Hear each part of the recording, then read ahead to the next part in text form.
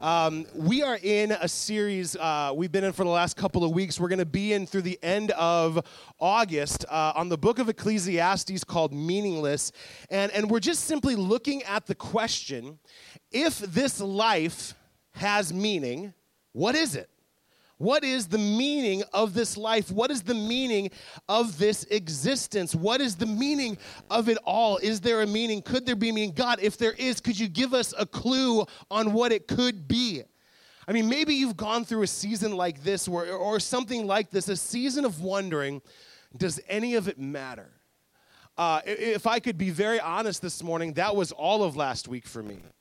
God has this annoying habit of not allowing me to preach on things that he's not bringing me through.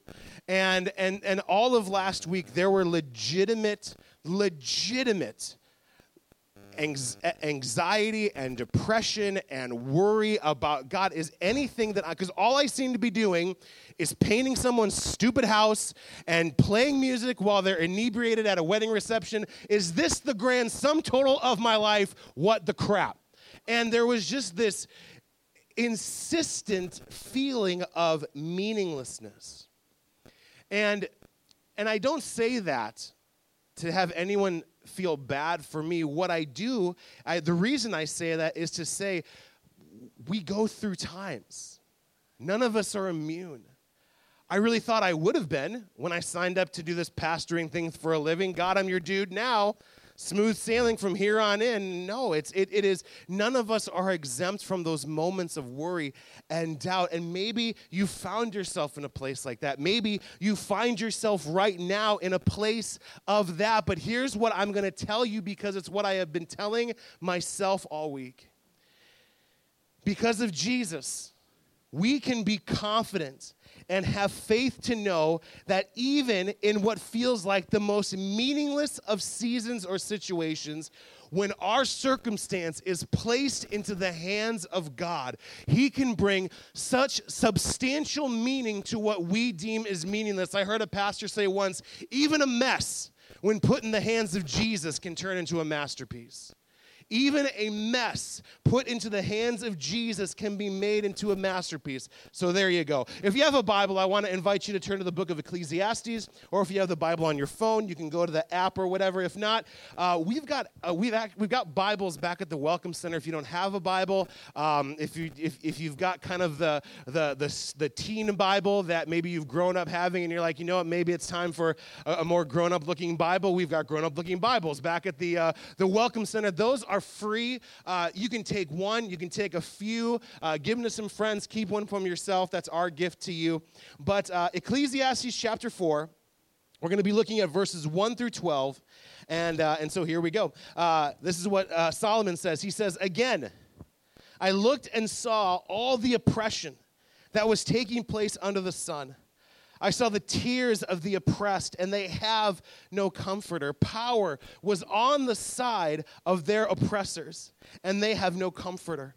And I declared that the dead who have already died are happier than the living who are still alive. But better than both is he who has not yet been, who has not seen the evil that is done under the sun. And I saw that all the labor and all the achievements spring from man's envy of his neighbor. This too is meaningless, a chasing after the wind. The fool folds his hands and ruins himself. Better one handful with tranquility than two handfuls with toil and chasing after the wind." Verse 7 says this, "And again I saw something meaningless under the sun." Again, we've said over the last few weeks, if Ecclesiastes were a band, it would be Dashboard Confessional or the Smiths, something just uber. Like when you're reading it again, and this is my example because this is what I feel like, you can literally see Solomon putting on the black eyeliner and lighting the individual candle in the dark room and listening to like the Smiths or something like that. Like this dude is just a bummer. But verse 7, but again, we've all been there. I saw something meaningless under the sun. Verse 8, there was a man all alone. He had neither son nor brother. There is no end to his toil, yet his eyes were not content with his wealth. "For whom am I toiling," he asked, "and why am I depriving myself of enjoyment? This too is meaningless, a miserable business." If you've ever been to a wedding, maybe you've heard this before. Two are better than one, because they have a good return for their work. If one falls down, his friend can help him up. But pity the man who falls and has no one to help him up. Also, if two lie down together, they will keep warm. But how can one keep warm alone? Though one may be overpowered, two can defend themselves. A cord of 3 strands is not quickly broken. Let's dive into this because there's a lot to get through. And I know I got the mic about 5 minutes early. Let's see if I get over early. It's probably not going to happen. I'm just letting everybody know. We got a lot to go over this morning. There's a lot in these 12 verses. What I'm about to say may sound like I'm blaming, and it's not that at all, what I'm about to say, but we live in an age, we live in a social media information overload age where it seems like we are hit in the face over and over and over and over, continuously, without ceasing, all the things that are going wrong in this world. Man, we are in a day where we see the worst of people the moment that it happens. We see the worst of ourselves in the way that we respond to the worst in other people. And we have visible reminders daily, not even so much daily and not even hourly, but minute to minute. We have daily visible reminders of the oppression and the injustice that exist everywhere in our world. It is downright insanely overwhelming, and I get caught in a place of wanting to do something. I get caught in this place of wanting to do something, but I have this conviction that even though I want to do something, it doesn't solve everything. So if I'm going to try and do something that doesn't solve anything, why should I do anything in the first place? Because if it doesn't solve everything, what's the point of doing something? And I miss out on my opportunities of doing something because I feel guilty that it's not everything. It may just be me, but that's where I live. If I can't solve the world's problems, why be a part of trying to figure out the equation? Why do, if you haven't noticed, I'm a white 35-year-old male. When I read the first part of this chapter, and it deals with the topic of oppression, honestly, I wish I could say I have an understanding of what that's like, but I don't. I'm kind of speaking outside of my experience. I'm speaking outside of my experience of what I know, but I can speak to my experience of what I've been called to do. And Solomon gets really forget the candle. It's just like a room of dark. Like it's a room of dark. And Solomon goes on to say, dealing with the oppression and the injustice that exists. Solomon says, man, more than living, I actually favor the dead over being alive. I favor those who have already died because they're not existing in the evil that is running rampant in this world. And then he takes it a step further and he goes, you know what? I actually feel worse for the dead, and I feel best for those who have not yet existed because they have no concept of this evil. There's no concept. I mean, these are big statements that Solomon's making. And the reality is we can see the injustice going on. We can see the brokenness. We can see the oppression. But truth bomb time, people, if you and I are broken, sinful people, we are a part of the same brokenness that breaks our hearts every day. We're a part of the process of brokenness. It started in Genesis chapter 3, and we have been driving around the cul-de-sac of brokenness the entirety of our existence, round and round with the evil and the brokenness and the injustice. I mean, I want to think that in my own way I've evolved beyond it, but trust me, I haven't. And I need Jesus every day to put me in my place, to see people the way that he sees them, to love people the way that he loves them, because if it's up to just me, we're screwed. You know what I mean? Like if it's up to us, man, we're goners. We're done. We drive around this cul-de-sac of brokenness wondering why it hasn't changed. So what do? Well, we can quit and do nothing, which Solomon points out. We can quit or do nothing. We can fold our hands and ruin ourselves, or we can do something. Even though it's not everything, something, right? I would rather have a piece of pizza than a whole, if it was a choice between a whole pizza or a piece of pizza, if I can't have the whole pizza, I want the piece. If you've been following me on Instagram, I've never met a piece of pizza I didn't like, didn't get along with. Well, I'll eat it. It's pizza. It's a gift from Jesus. But we have to understand that God may not call us to everything, but he calls each of us to something. We are called, as the church, we are called as followers of Christ to do something, even if it's not everything. And so we read Ecclesiastes 4, we get a sense of the pain, we get a sense of the aching, but Jeremiah chapter 22, verse 3 through 5, this is what God says through the prophet Jeremiah. I just precursed it. It says it in there. It says, this is what the Lord says. Do what is just and do what is right. Rescue from the hand of the oppressor the one who has been robbed. Do not wrong or do violence to the foreigner, the fatherless, or the widow, and do not shed innocent blood in this place. Man, God is going to bring us to certain things, and again, we may not be able to solve all of it, but God says do something. Proverbs chapter 31, starting in verse 8 through 9 says this. It says, speak up for those who cannot speak for themselves, for the rights of all who are destitute. Speak up and judge fairly. Defend the rights of the poor and needy. Pastor Matt and I were just having this conversation this morning when it comes to the difference between, it's amazing how closely urban church planting and rural church planting are, because they may be different. What was the word you used, Matt? They may, and I used the wrong word. I said socioeconomic. That's right. Culture, thank you. They may be different in culture, but the process feels very much the same. Planting this church felt very much like planting the campus that I was at when I started in ministry in Faribault, Minnesota. And we had this conversation of the fact that the difference between poor and rich when it comes to our context of the city is not a very thin margin. Like, it is incredibly vast. And so it is very easy to see the people that God has called us to stand up for. It's very easy to see the people that God has called us to come alongside with. And we're called to do that. And it may not fix everyone's problem, but we can be a part of the solution for something. And we can be a part of the solution for something. It's all about that one starfish, right? That's a stupid poem, and I was hoping, but it's dumb. Don't forget I said that. We all have a part to play.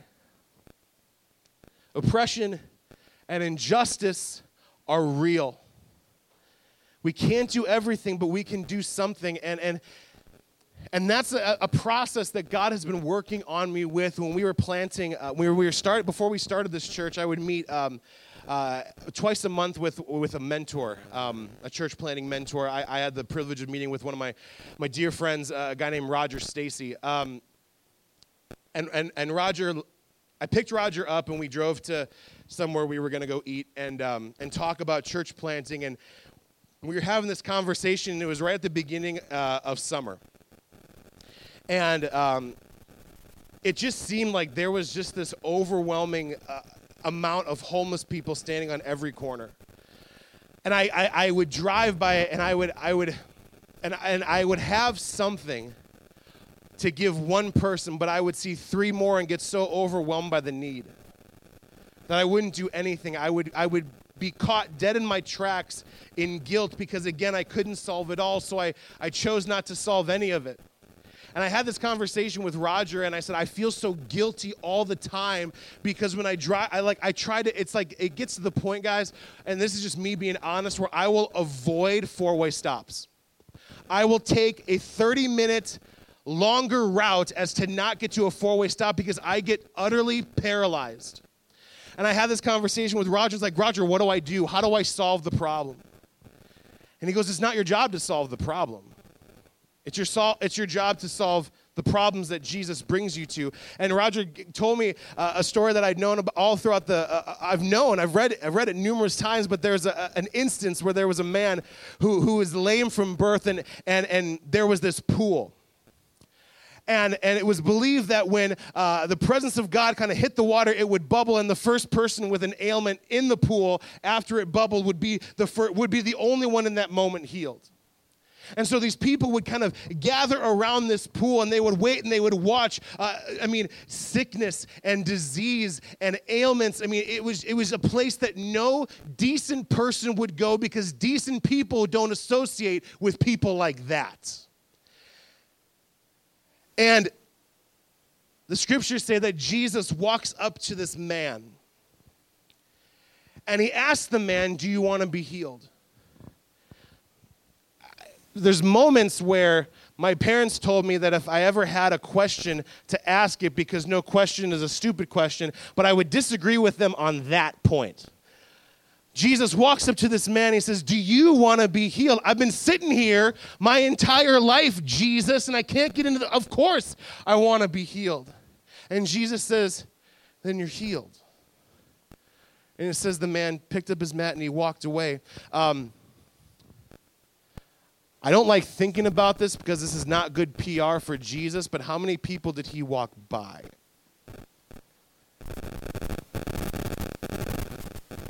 That's not to say that Jesus' love for the multitude is diminished. Not that our love for the multitude is to be diminished, but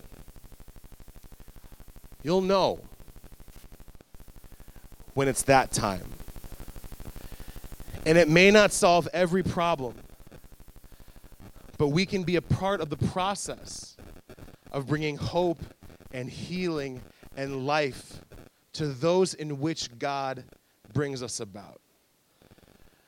You're saying, "Yeah, but I'm only one person." Don't worry, Solomon touches on that next. He touches on that next. And but the reality is that life is hard, it's unfair, it's broken. It's overwhelming, the amount of things that need to be done. And I look at myself again, and I will go out of my way to not feel guilty because I can't solve all of it. But guess what God had plans for? He had plans for community. He had plans for relationships. You and I, we were never meant to exist on this island unto ourselves, but we were created in the Garden of Eden. The only thing that God said was not good out of all of his creation was that man was by himself. And so God in Genesis forms the first community. He forms the first friendship. He forms the first of what would be many of what we have been created for. We have been created for community. We are desperate, and in a very deep way, with Christ at the center, we desperately need each other.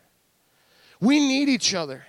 The people you're sitting around, you need them, and they need you. It's not an accident that you're in this community that we happen to call Motion City Church. It's not by accident. You are here with a purpose, on purpose, for a purpose, and you may not serve one day of your life in this church, and that's fine, but the most important thing is that we exist in community because we have been created at the base level of our humanity for that community.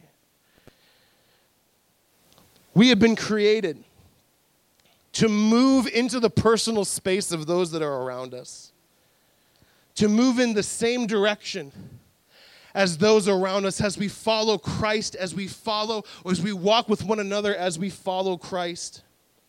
We have been put in each other's lives to speak into each other's lives.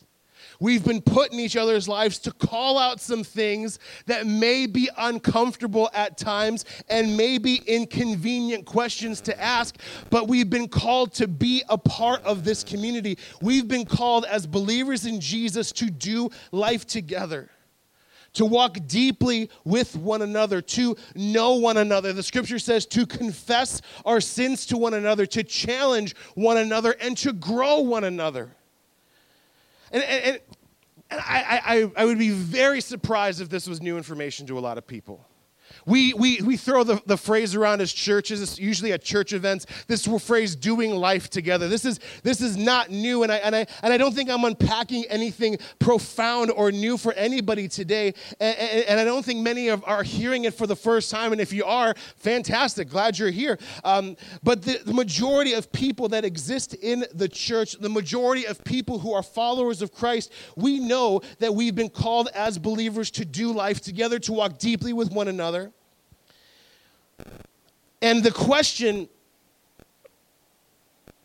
that I found myself asking was not, is this taught anywhere? Because we talk about it a lot. The question that God kept bringing up to my spirit was this: why do so few of us have relationships like this? We settle for Facebook when God calls us for intimacy. We settle for dandelions when God has called us to be a garden, deeply rooted in our relationship with Christ and our relationship to one another. Why are there so few of us that have relationships that like this? And the truth is, we all should. We all should have relationships that are so deep and uncomfortable at times, it moves us towards Jesus. I refer to them as open fridge policy friendships. My best friend goes to this church, Nate Mueller, and here's how me and Nate's relationship works. He's not here, so I can share this. I'm gonna share two things. First one's weird.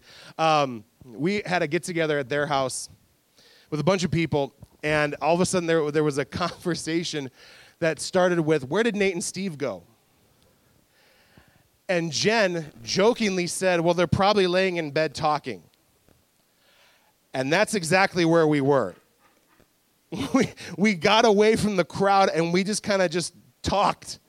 And it's very weird. Don't look at us any differently. We love our wives very much. But that's his and my relationship. Also, if Nate were to just show up at my house, walk past all of us, take a drink out of the fridge, and then leave, that would not be unnormal. That's when Nate asks me a question and I ask him a question, many of the times those questions can be very difficult. But I love him enough to ask those questions, and he loves me enough to push me in a way that maybe I don't want to be pushed at that time, but he knows for my own good that I need to be pushed that way. Sometimes leaving a conversation is more awkward than laying in bed having a conversation with one another, but that's just how these relationships are meant to be. Why is it so difficult? Well, Solomon's already answered these questions. He's given us at least 4 things out of this text that will absolutely derail any chance you have for deep, real, meaningful relationships and community. Are you ready to know what they are? I don't care if you are, but here we go. Verse 4 says this: "And I saw that all labor and all achievement spring from man's envy of his neighbor. This too is meaningless, a chasing after the wind." Thought number 1 that will completely derail any chance you have of deep, real relationships or community is jealousy.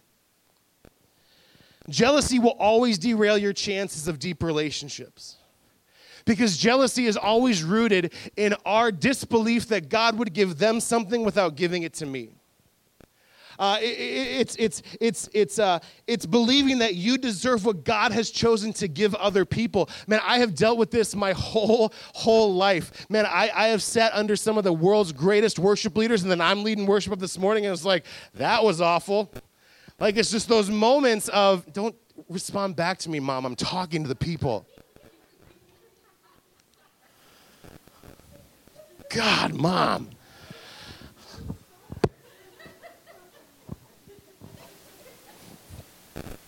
Jeez. No, actually, thought number 1, moms can derail your, no. And I wonder, God, why didn't you give me that gift? And I can find myself, the roots of jealousy begin to make their way into my heart and into my spirit and into my life, where all of a sudden, I actually find joy when something doesn't go well with another person. I mean, when it comes to our relationships, jealousy, there will always be a shallow limit to your relationships when jealousy takes root. We are called, the scripture says that we are called to rejoice with those who rejoice and grieve with those who grieve. And we have to address the evil that exists within our hearts before Jesus in the process of living life with Jesus, allowing God to uproot those shallow roots of jealousy that we've allowed to creep in, so that we can rejoice with those who rejoice, and we can grieve with those who grieve, not celebrate with those who grieve because we're secretly jealous of the gift that God's given them. I mean, jealousy will derail your relationships. Verse 5 says this, the fool folds his hands and ruins himself. It's a very short verse, but it's a very powerful verse. This speaks to laziness. Man, laziness will derail your relationships. It'll derail community. When I got married, I had a very idealistic idea of what my marriage would be like. I walked into marriage, and this is not going where many of you think it's going, but I thought I was walking into marriage being enough for Jen. And the truth is I'm not. I'm not enough for my wife. Because my wife exists with a space in her life that could only be filled with something eternal, and that's not me. And so for the first 2, 5, last week, I battled with God because, man, why am I not enough for my wife? And God's very uncomfortable answer was, because you're not me. You are a temporary relationship. I am an eternal relationship, so quit trying to be me. I wasn't frustrated that I wasn't enough for Jen. I was frustrated that I wasn't God. And so in our relationship, I've had to very painfully watch Jen walk through seasons where I can do nothing to solve it. Where I can do nothing to make those circumstances better. I can do nothing to fix the problem, and I so desperately want to fix her problems. I'm not enough. Why do I tell you all of that? Because intimacy takes work. Intimacy takes effort. You will never get to intimacy with God or with others by simply being lazy. It will not happen. No one simply trips over a Bible and stumbles on the fact and goes, aha, the Bible says that I'm known and fully known. Therefore, all my problems are solved, and all the discomfort and all the wonder and all the worry and all it's solved because I tripped over. No. The relationship with Jesus is actually a lot harder than we give it credit for. A relationship, let me say that again because maybe that's something a relationship with Jesus is a lot harder than we give it credit for. Because we are called to be intimate with our Savior. And you will never be intimate with your Savior until you speak the things that He knows you battle with in your life already. But intimacy doesn't just pull bad out. It invites evil to be approached so that God can begin to do the thing that only God can do through the power of the Holy Spirit, which is bring us to this place of righteousness, of sanctification. Sanctification, a church word, is in the process of becoming more like Jesus. So we will be sanctified when we're with Jesus. But in this life, we are in the process of sanctification. But intimacy takes work. Lazy people will never know intimacy because lazy people continue to be leeches that suck the life out of healthy, good relationships because it's all they know. They want to have sex, they just don't want to have the baby. Intimacy takes work. Verse 6 says this, better one handful with tranquility than 2 handfuls with toil and chasing after the wind. This speaks to dissatisfaction. I was a youth pastor for a lot of years. I was a young adult pastor for a lot of years. And one of the conversations that I always had with people was, well, someday when? I always like conversations, well, someday when, fill in the blank, someday when this happens, someday when that happens, someday when I get that job, someday when I meet that person, someday when I get this raise, someday when I get to we have this dissatisfaction, and I'm not opposed to looking towards the future. I'm opposed to looking towards the future in a way that you miss what's happening now. Because there's amazing things that are happening right now. And many of us will miss it because we're so geared towards the future. We have a dissatisfaction in our present, so our hope is the fact that the future's got to be better than this crap. The future's got to be better than this situation. The future's got to be better than this. And what if God wants to teach you the most valuable lessons through your most difficult seasons? What if in your greatest season of loneliness, God wants you to discover what it's like to have a deep relationship with Him and with others? Man, but again, if we're continually dissatisfied and looking towards the non-existent yet, we'll miss out on the things that God has for us today. I spent so much of my life dreaming about what could be instead of living in what is right now. And it's very difficult for me to break that habit. This is a process that God has been bringing me through. I used to teach breakout sessions at church conferences on social media because I was a social media whore. Everything, these are the words we use in this church. I'm just sorry, Mom. But I was so busy trying to catch the right thing that I was looking at something and I was missing it. I was trying to take pictures of my kids playing without actually just seeing them play. I was trying to create spontaneous moments. And the Lord really began to speak to my heart and being like, everything that you're showing people, you've missed. Because I'm so desperate for those hearts. I'm so desperate for those comments. And I'm so desperate for all those things that don't matter because someone's going to get more hearts and comments and likes than my picture. So why worry about what's going to happen 2 days from now? Because, again, I'm so desperate for those hearts that I actually just miss out on something incredible that God would have me experience. I was dissatisfied. I was so stuck on a better day tomorrow that I forgot to realize that Jesus has unbelievably good things for me, and he has unbelievably good things for you now, even if you're in the middle of a meaningless season. Then verse 8, this is a weird one. There was a man all alone. He had neither son nor brother. There was no end to his toil, yet his eyes were not content with his wealth. For whom am I toiling, he asked, and why am I depriving myself of enjoyment? This too is meaningless and miserable. Something that has the potential to derail community and relationships. And this is I'm going to explain this, but work. We are so busy. And we are so often busy with things that we were never intended to be busy with.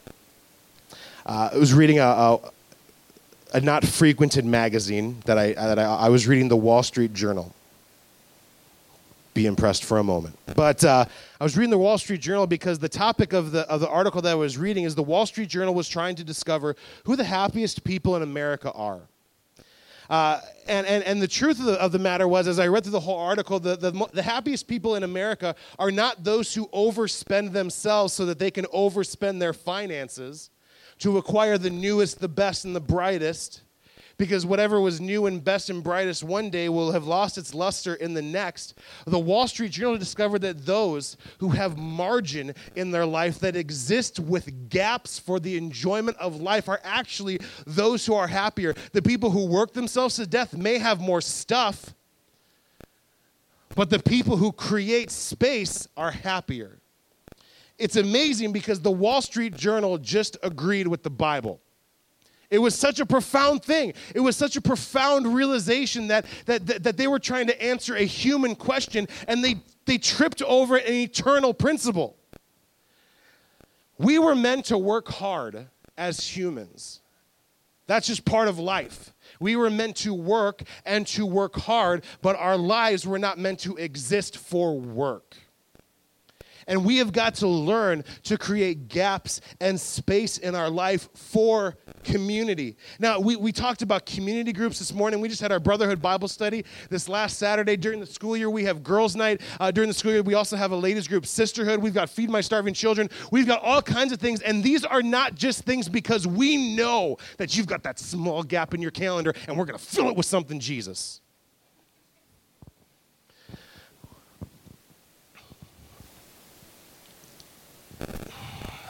Okay. The reason we offer those things is because when I stand before God one day, I'm not simply responsible for my life. I'm responsible for yours. I'm responsible to God in part for your relationship with him. And I don't want to stand before him one day and have him say, I gave you 30 people. I gave you 300 people. I gave you 3,000 people. And you simply just thought it was about them coming to hear you speak. I want to stand before God with empty pockets, and I gave them every opportunity. I want you to be in community. I want you to have friendships that are deep, rooted friendships. I want you to have relationships with each other that don't even hold a candle to some of the other relationships you've had, because man, as we all move towards Jesus, let's all move towards it together. So we're not simply offering these things because we know you've got free time in your calendar. We offer these things because we believe it's the best for us.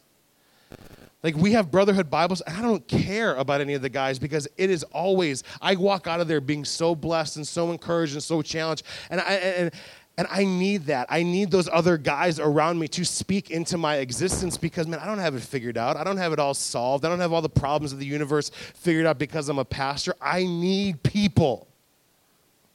And you need people. So all that to say, there is a lot that God has called us to do. There is a lot of things that God has called us towards.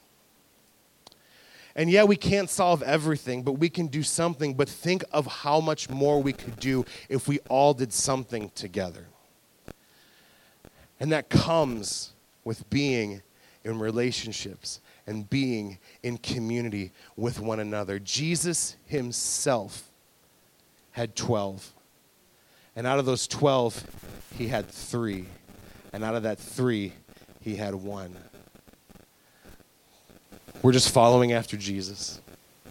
Lord, thanks for this time. Thanks for your word.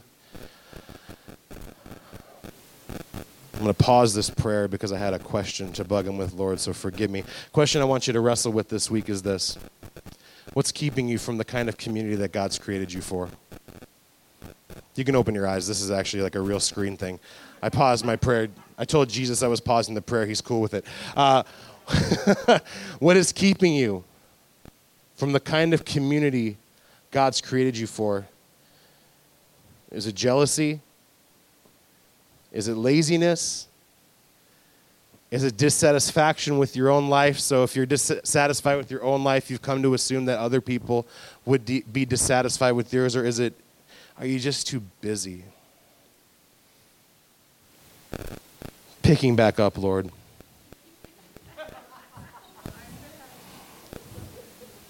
Dear Lord, it's Steve again.